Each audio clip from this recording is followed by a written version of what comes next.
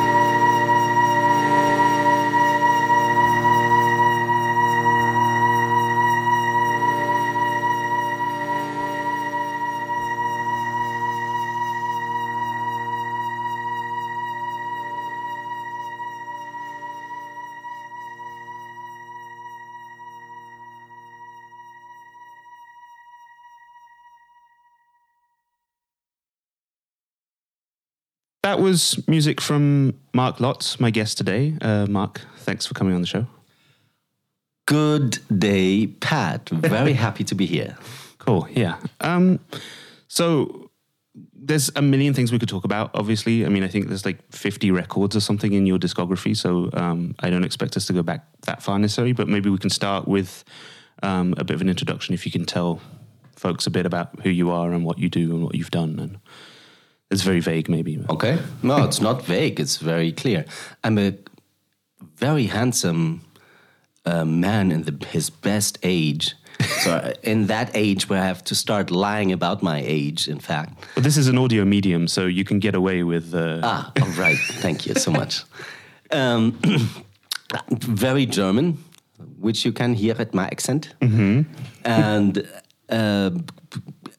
born as a son of Dr. Rainer Erich Lotz, who made a huge name as historian, researcher, author, journalist, collector, discograph of jazz and early music. Yeah, okay.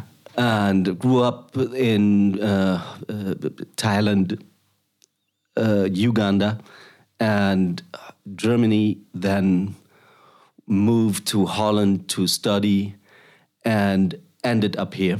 Yeah. Yeah, and I mean, it's probably obvious from what people just heard, but you're a flautist. I always like to say flautist. People don't know that that's the word, I think. Yes, it is. But yeah, all kinds of flutes and stuff.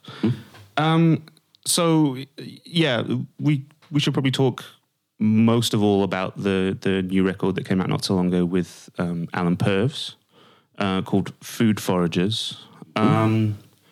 Yeah, do you want to tell me? I mean, I guess that working with Alan goes back quite a few years, right? Do you want to tell me a bit about that collaboration? Yes. So with Alan, I met Alan, I think around 2000, starting up the Global Village Orchestra, which was an initiative of Tjitse Vogel, another bass player. Okay. So, ladies and gentlemen, let me mention Pat Cleaver is a fantastic bass player. Yeah, wow. I was fortunate enough to join once and flabbergasted left me standing there. Yeah, we're not interviewing me though today, so... Okay. And there was this fantastic Scottish crazy guy, true sound architect, and I quickly invited him into my own band, Lots of Music, recorded a couple of CDs. Then also I started up, as a musician, you always look for different feet to stand up on, and I'm also organizer of concerts. So I had different concert series going on, and one of them was a Music World Series. Yeah.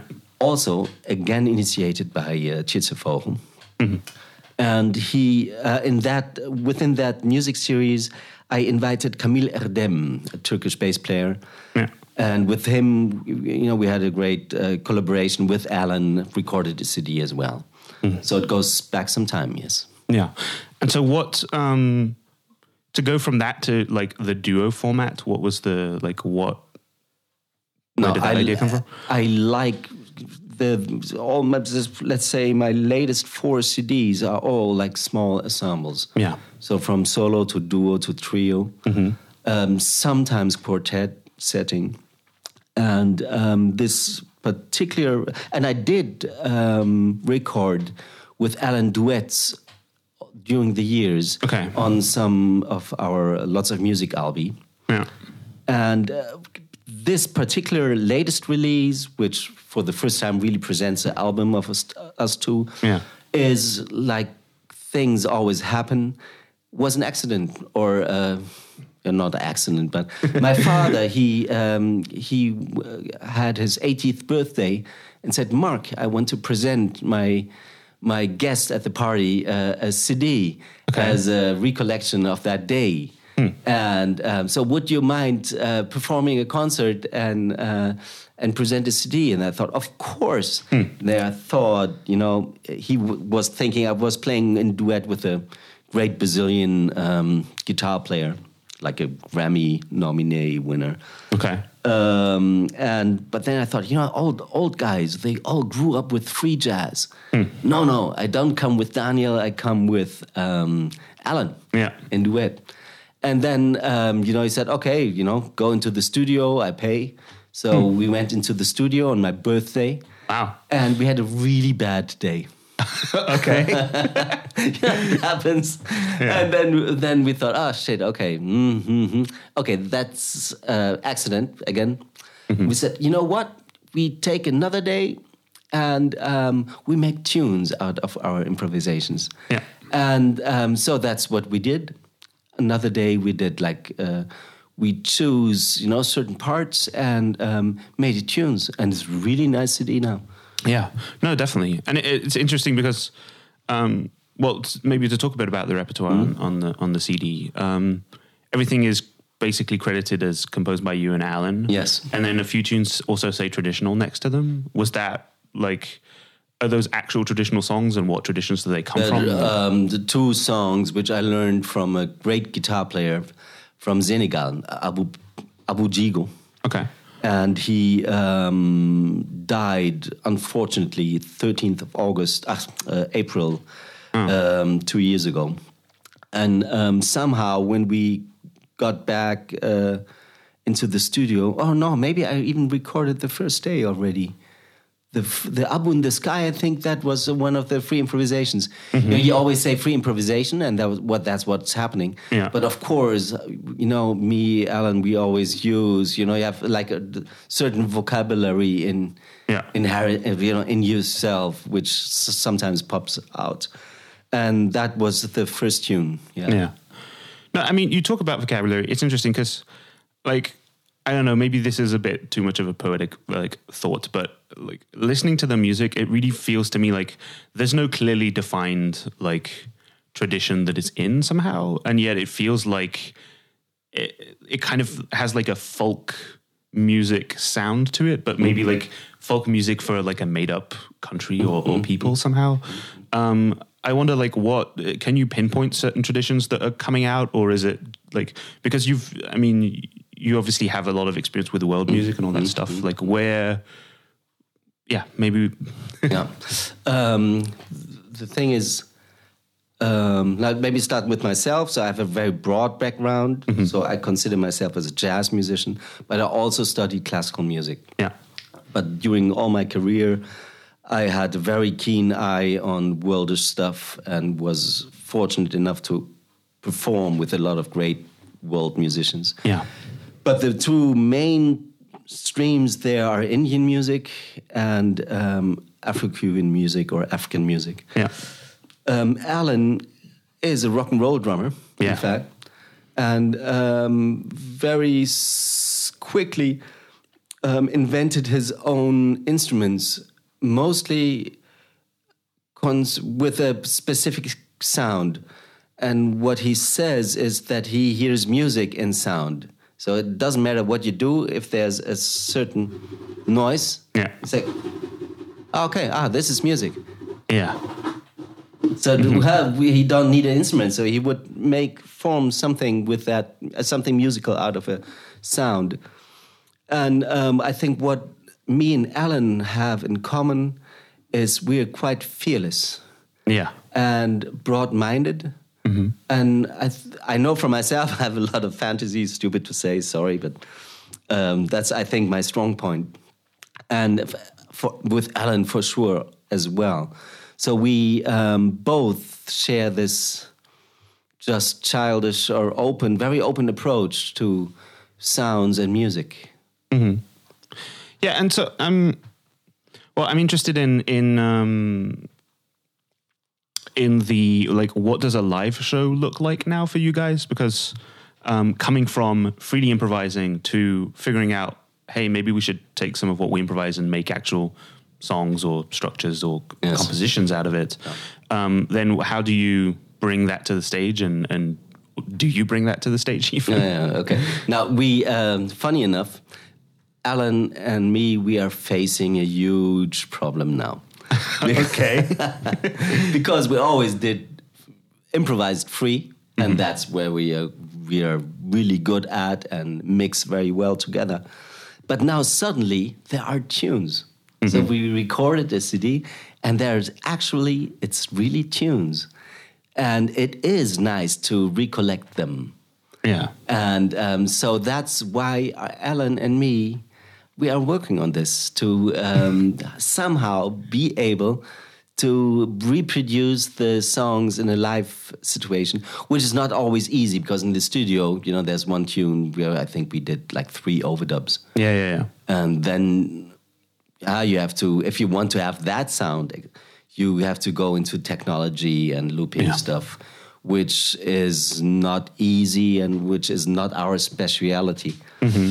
But apart from that, yes, we recollect the tunes. And we did already. We had a great concert in iMuseum with a film. Oh, yeah. Where we already used, really material we recorded. Cool. And so, like, yeah, maybe to come back on that point that you just made about the studio process, like, indeed, there is a bunch of electronics and stuff. Like, has that always been a part of your, like, approach? I know that you've done a bunch of stuff with electronics, and that's... Now, the electronics for me are new. I think I bought my first little thingy maybe now 2 years ago. Okay.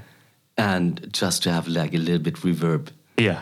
Because I traveled a lot, and then I had, like, a little microphone, which is on my face.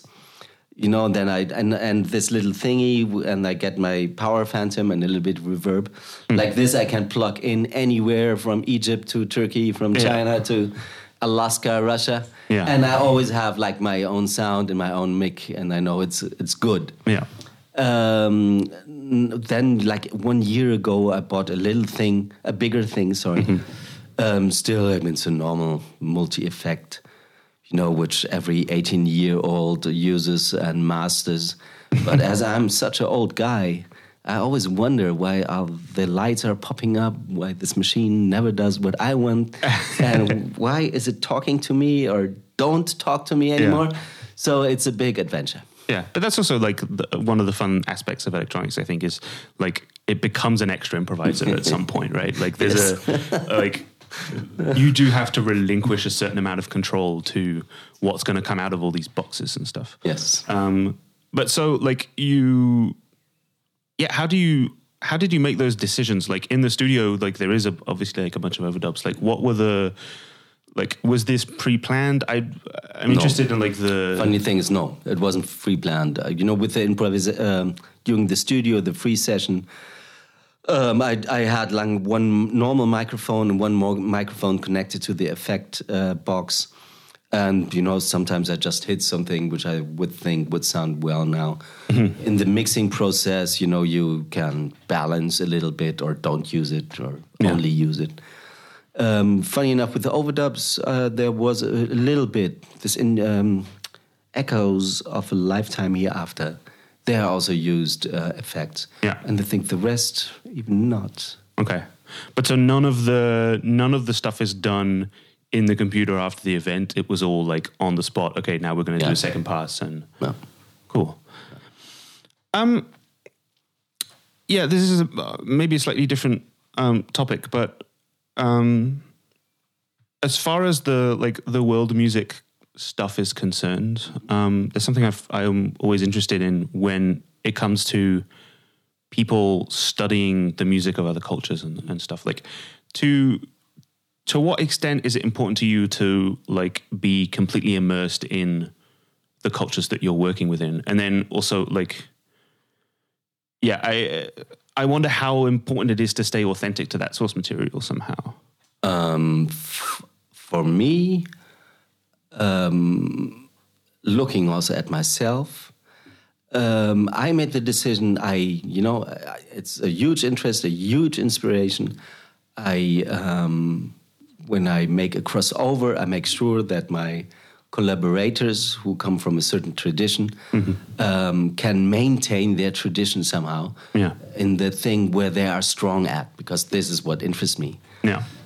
For me, it makes no sense if I make... I'm a jazz musician and I'm Mark Lotz, so I'm not an Indian flautist. No, sure. And I never will be. As well, I'm not African, so if I make a crossover with African music, it should be like my personal thing with it. Yeah. And so the authenticity, I don't know. Authenticity lies, in the authenticity of the collaborators. So they should really do what they do best. And in me, that I really still do my own thing, and don't try to sound like African or Indian. Yeah, of course. Yeah.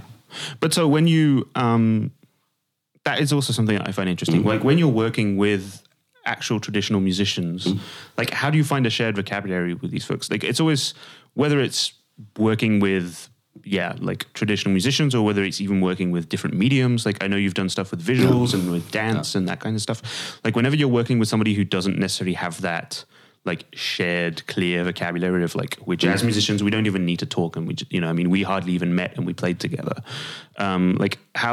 What's the approach there somehow? I think common ground is always improvisation and confidence. So and if you have both, then it's easy, in fact. To get a good result, though, that's not guaranteed. But I think that would be the common ground, yes. Yeah, okay. No, that makes sense, because I guess, it comes from anyway dealing with like oral tradition and like the way people listen to each other and stuff. That it's funny, with the crossovers I did, then I did release 3 CDs with Afro-Cuban music, and then I really dug into the music. Had like 2 important people creating this crossover, and that was the drummer from Cuba, Javier Campos Martinez, and the drummer from Holland, Stefan Kruger. And with both, I always could talk or discuss, which would be possible, which wouldn't be possible, and then always regarding, how's the beat going? Could I superimpose this bass line or go into a different measure? Would it work? And so then there I had like really a feedback, which was extremely helpful. That maybe was also my hippest stuff I ever released.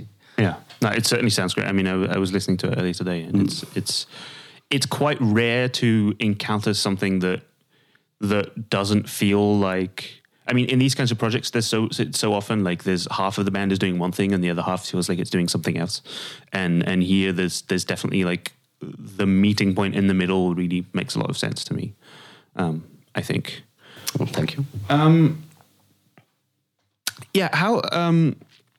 This is again maybe quite a vague question, but love them. In terms of like taste, how do you get exposed to that specifically, like say Afro-Cuban music or Indian music and stuff? And what do you think it is about those forms of music that spoke to you? And at what point did you, because you studied classical music and jazz, and like what? Excellent again.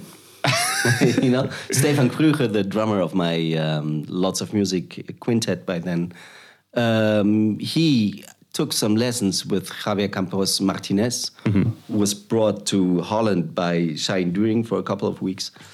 And there he practiced bata, and bata are 3 hourglass-shaped drums. Yeah. And which belong to the Santeria religion and their musical tradition, etc. And we were in the middle of recording a CD with my quintet, and then at a certain point, Stefan said, "You know, it's crazy. This drummer is here. You know, we should do something with it." And then I said, "Okay, cool." And then I just bought by then. You know, went into a shop and bought by hand some CDs. You know, listened to it, made really simple arrangements. And had a day in the studio and that turned like really out well. And we recorded by then, released a double CD album. That led to invitation to the Percuba Festival in Havana. There, and also really by accident, I didn't plan it. But we were there, and at a certain moment, Shahin, who was traveling with us, said, "Mark, you know, we should record here. Let me arrange it." And you know, you can say about Shahin many things, but he is a fantastic organizer. Yeah. And he really helped me there a lot and pulled this whole thing off. Like how to get 2 Dutch tapes by then, you know, it was like really recorded on the tapes. Yeah. In Havana, you know, within one day. Yeah. And only like $50 in your pocket. So, because tomorrow we have to heat the studio. Yeah. And that, Shahin really pulled out marvelously. So we did get hold of 2 Dutch cassettes. Yeah, cool. And recorded again, you know, that led to the second CD, etc., etc. It's interesting. It feels like there's almost like an improvised nature to the direction that your career took in that case, right? Because it's whatever the happenstance is, like led to. Yes, of course. You know, I did many crossovers with Turkey, and because I had friends living there in Istanbul. Yeah. And, you know, diplomats, rich, had children at the same age like mine, you know, big house. So they said, no, come. We said, okay, yes, with pleasure. And, you know, the nurse would, how do you say, the cook, you know, someone would take care of the children. We would go out in Istanbul. And then, you know, the 5th time was something I thought, you know, crazy. I'm always here, but I never care about music. So then the next time, by then, yes, I went to a jazz club with my flute. Okay. And there was a duet playing with Bora Schilliker and Under Fokan. And, you know, I just asked them, hey, you know, if you mind, you know, after the second set, you know, if you want to I can play a tune with you if you want to, you know. And then, of course, we ended up doing the whole concert as a trio.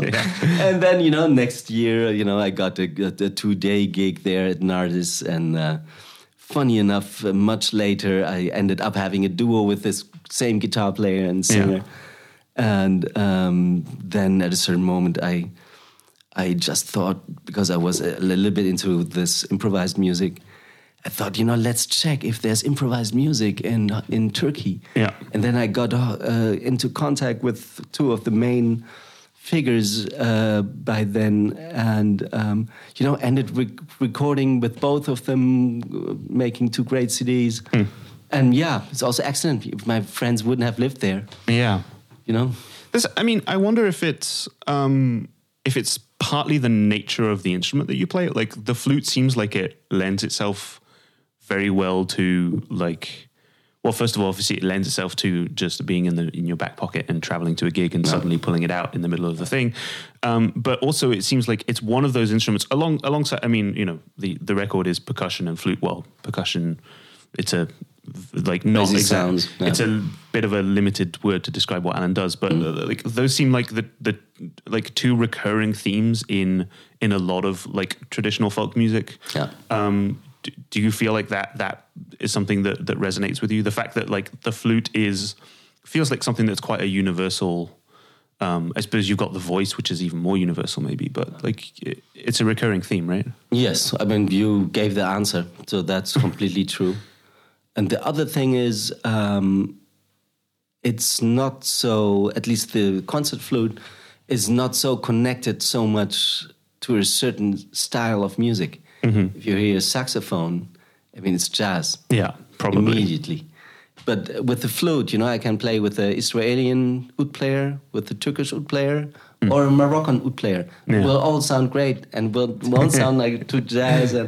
And I can play with a Mongolian throat singer. Yeah. And still, somehow it merges well, and I don't superimpose immediately a certain style or thing. Yeah. No, I mean, speaking of specific flutes, as far as I understood, you like formally studied the Bansuri a few years ago. Yes, I have, but I, to be honest, I think the lousiest student of Indian music, and especially Bansuri, is just talking into this microphone. And it's a very bad decision, as Bansuri and Indian music deserve, and demand a lot of study. Yeah, no, absolutely. And I always feel like it's a common thing, right? Like it goes back to, and you could probably even say it goes back to the Beatles and stuff, but like maybe John McLaughlin is probably the main guy that came after that really went into trying to deal with these traditions, and it very well also. Yeah. Oh yeah, absolutely. I mean, Shakti is probably one of the most successful crossovers in that sense. Sure.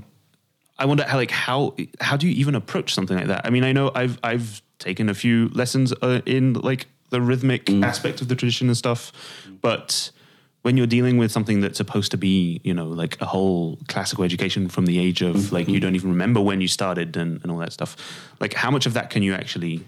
I can't. How it happened, and it's really started when I was, I think, in the second year in my conservatory. I was living in Utrecht by then, going to the music library, borrowing LPs, by then. Yeah.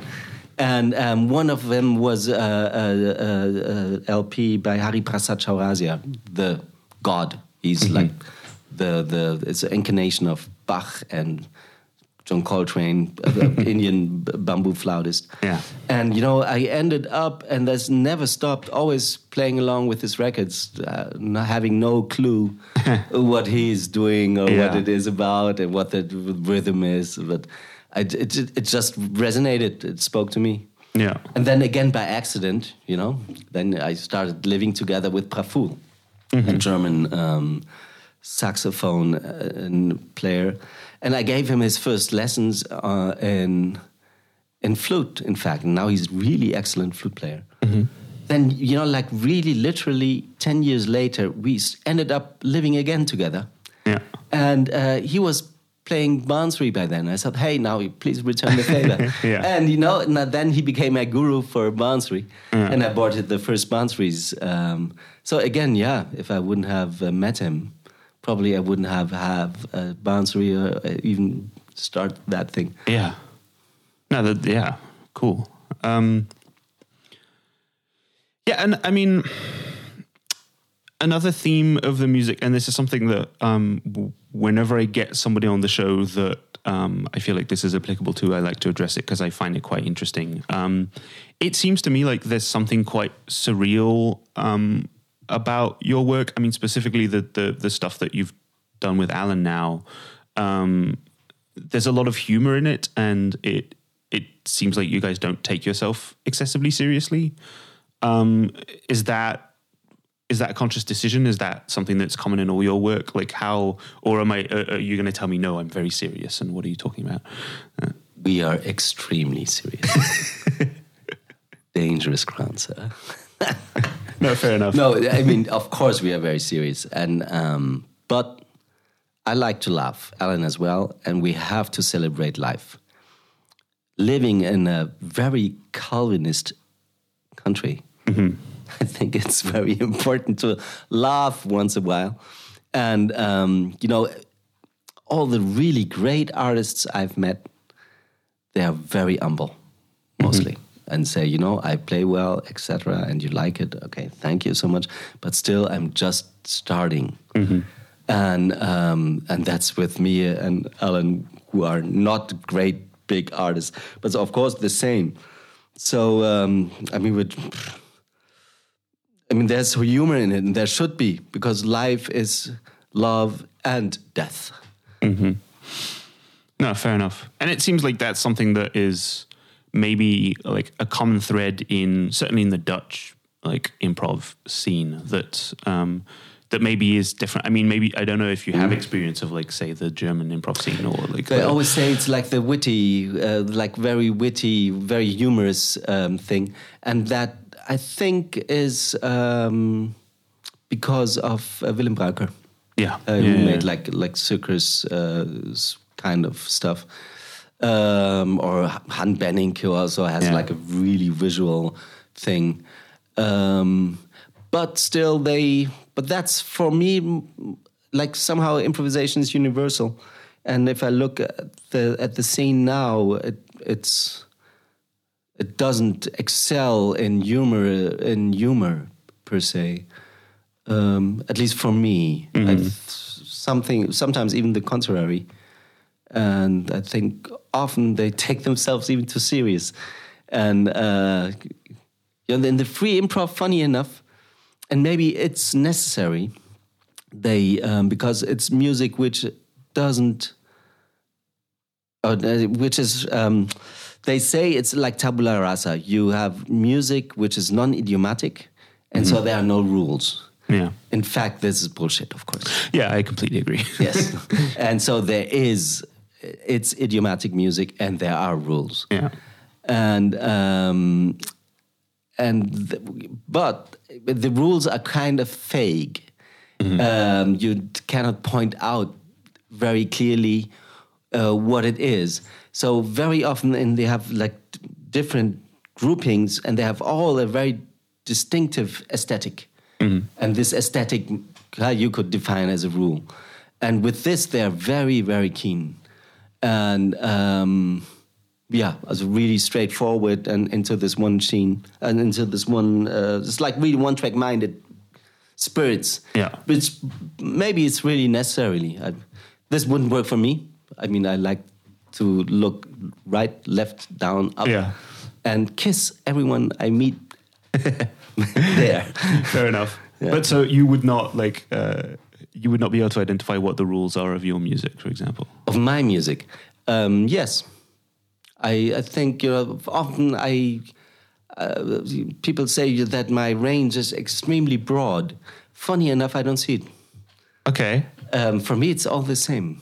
So it's music, it's jazz, it's improvisation, and it's clearly my taste mostly, which means it's quite simple.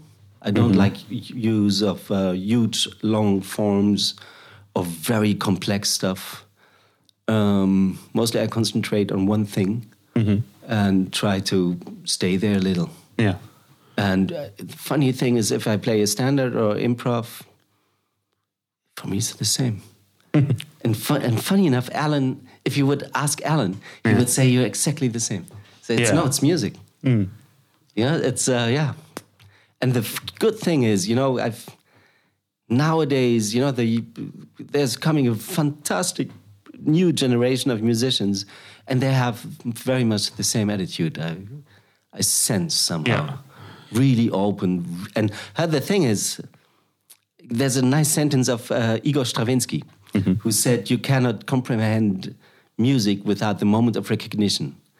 So you have to have learned that certain style of music to be able to go along with it. Yeah. To give an example, Indian music for us is just like a drone and something very vague, and it's all the same. The more you learn about Indian music, the more you see, oh no, it's completely something different, and you hear all the stuff, and so you have to learn, and so in this moment of recognition in music, people have this with jazz as well. For them, jazz sounds like free jazz.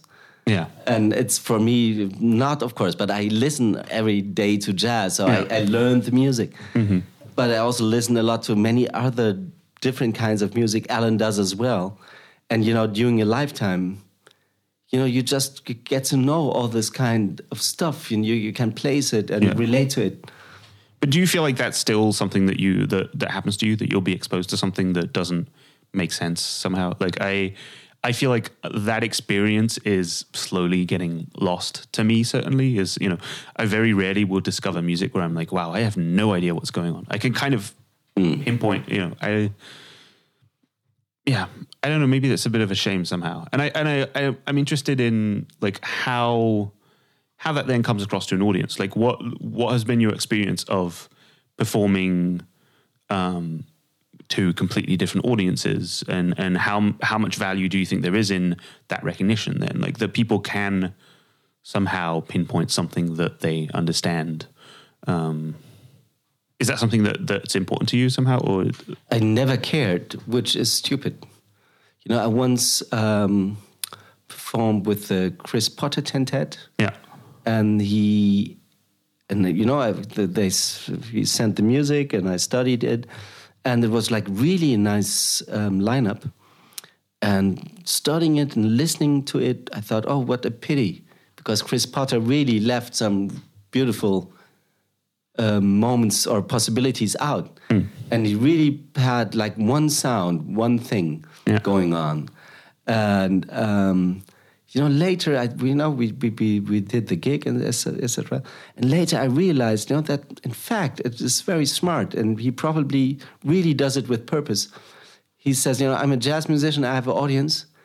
I deliver them what they can or what they want to hear. Yeah. So he stays really close to the line he's following. Yeah. And he could have done, you know, like much more chamber music alike. Yeah. But he didn't, and I think really deliberately, and I think that's a smart thing. I mean, I couldn't do it, but I think that's also a strong point. Yeah, yeah, that's interesting. To look for like specificity in what you do to the point of knowing what your target audience is and what their expectations are. Yes, you know, he would, if he would done other stuff, he would have known that like this, I lose people. Yeah, you know, but he wants to stay with him. So it was very much jazz and was fantastic. It was totally Chris Potter. Yeah. So you could also say it was very authentic. Yeah, well, that's true. Yeah. Another thing I'd like to touch upon is because I'd like to know how that relates to everything else that we've just talked about. Is you have done a bunch of stuff in the realm of like composed music and even like writing for ensembles and like what you might call classical, like contemporary classical music and stuff. Is how do you bring the aesthetic that we've just been discussing and described into a medium that involves like notation, and maybe you deal with different types of notation and things? This I don't follow now. No, I guess what I'm doing basically is just prompting you to talk a bit about your work as a composer, and what. Yeah, it feels like it's at the opposite end of the spectrum from what we're just talking about somehow. Funny enough, I consider myself as jazz musician and improviser. The good thing is, and I'm a bad composer because my concentration is weak, and my musicality as well. Fortunate enough, I have enough fantasy to think of, you know, funny settings and enough baggage somehow to pull it off. I don't have any urge to write music, which is very different to real composers who have to write every day. Yeah. But, you know, like every jazz musician, we can compose. That's really true. You for sure make the most beautiful music, which I didn't hear yet. And but when I do, it's mostly like standard notation. My own stuff, especially solo, yes, then you somehow, you know, you draw a picture or just, you know, I write down the fingerings and a certain sign. But I didn't use like alternative notations for other ensembles yet. Yeah. Okay. No, that's. I mean, yeah.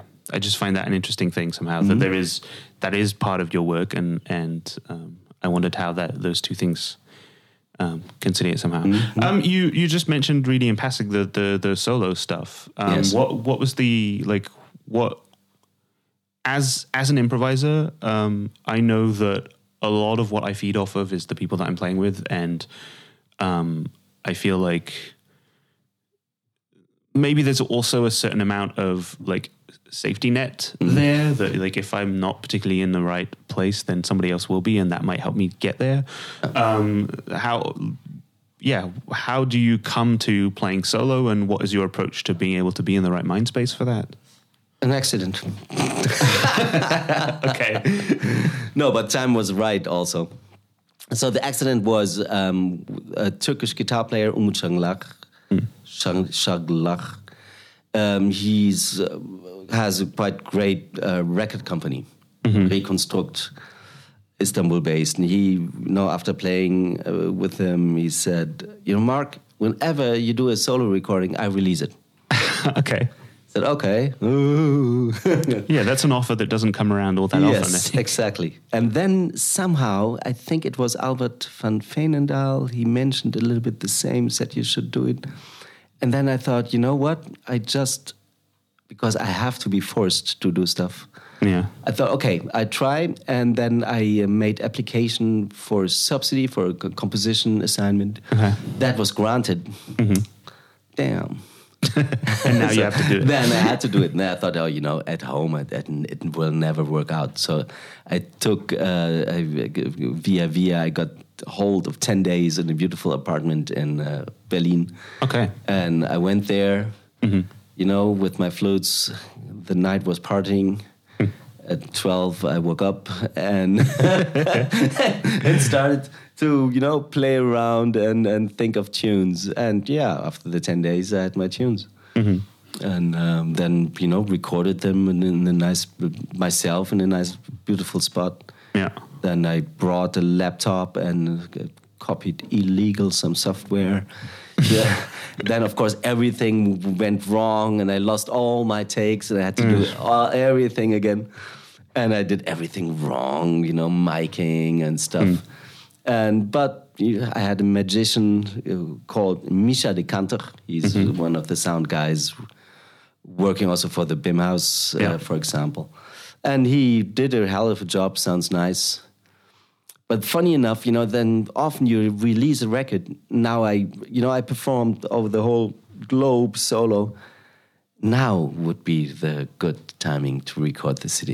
Okay. Because in fact, now I tend to play like 10 times better. Yeah. That's always the way, right? Yes. Like, and the tunes are reshaped, some thrown away. But so what is the mind space that you have to be into to, like, I assume stand on stage, play a whole set by yourself? Like, it's not an experience that I've had particularly. So I'm interested in, like, what, does that differ at all from, like... Yes, it's king discipline. It's really frightening, especially with the flute. Though I have to admit that flute is not as bad as a solo instrument. But I have no harmony. I play one note. Yeah, that's of it. course. So I really think about different sounds. And so that's also a common thing I have with Alan. So I like bebop, I like chromatism, I like harmony. But at the same time, and that's, I think, due to my classical training and study, I always like to find sounds. And that's, with the solo stuff, I really get into the sound research. And then again, I just build very simple tunes around one certain sound I found. And then stay with it, try to make a tune, and then... also, for one solo recital, if you only would do it on one flute, it's possible. But I have many flutes, so with this I can also offer, a different palette. And now I have this machine, so I also use electronics. It's not really, but effects, which also really help. And then you just explore, expand. Yeah, I'm interested in what you say about like and indeed how that relates also to the way Alan works. Like the idea that timbre has become such an integral part of what you guys do, and also has become such an integral part of like the tools that are at our disposal. That seems like it's kind of at the other end of the spectrum from the jazz idea of you have to find your sound and you have to be like, this is my sound, as though it's just one thing. Is that something that's always been a part of your vision, or is like... The funny thing, this is my sound. So I think I have my own sound, and all the extended techniques make part of it. Mm-hmm. But there's no contradiction in it.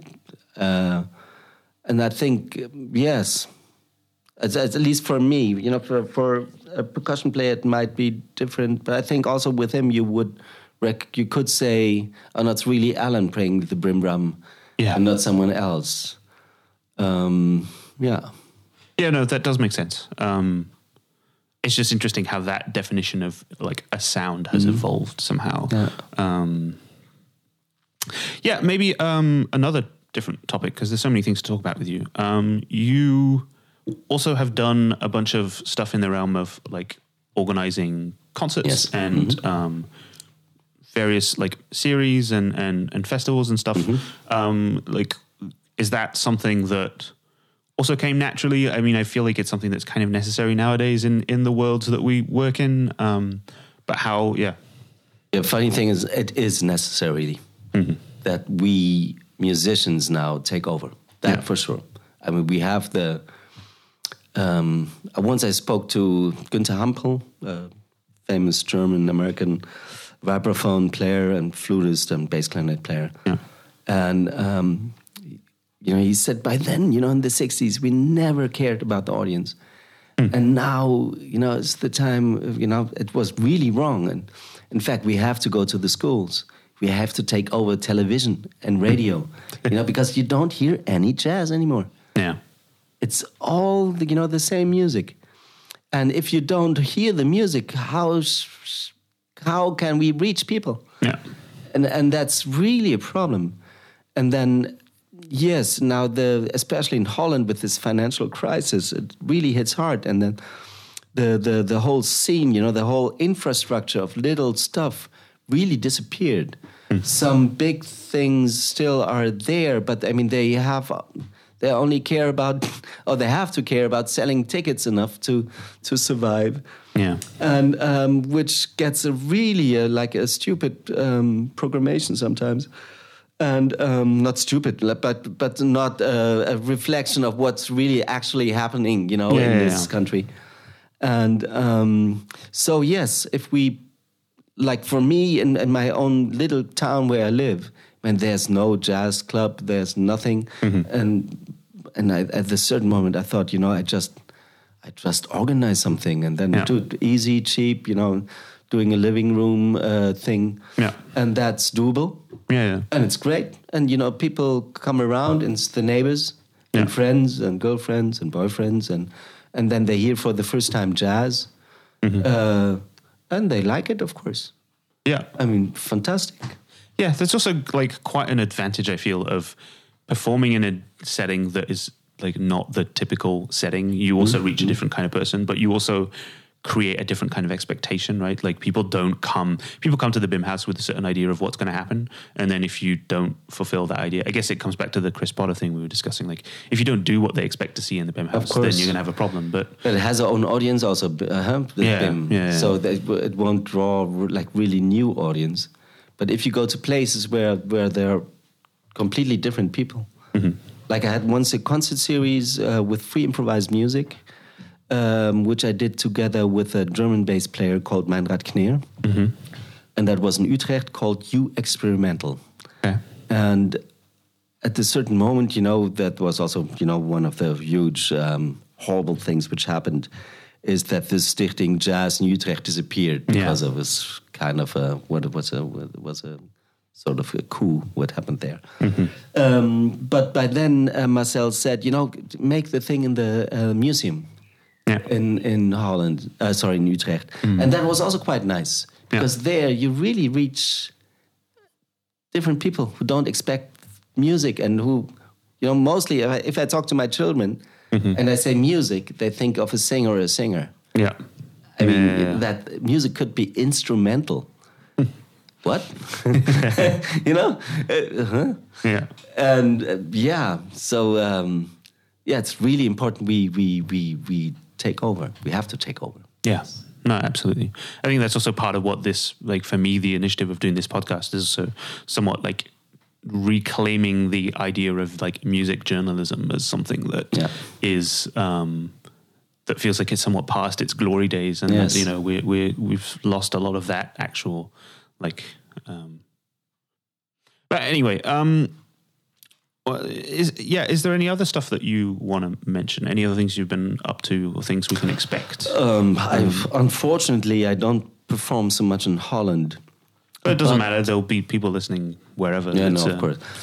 But there's a nice new thing coming up in Portugal.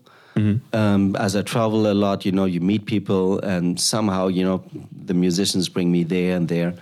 And now one of them brings me back to Portugal. That's Nelson Cascais, a great composer also. Mm-hmm. And he initiated a project with Danish musicians and a Portuguese guy. And we have a little tour in Portugal, which is great, and I'm looking forward to it.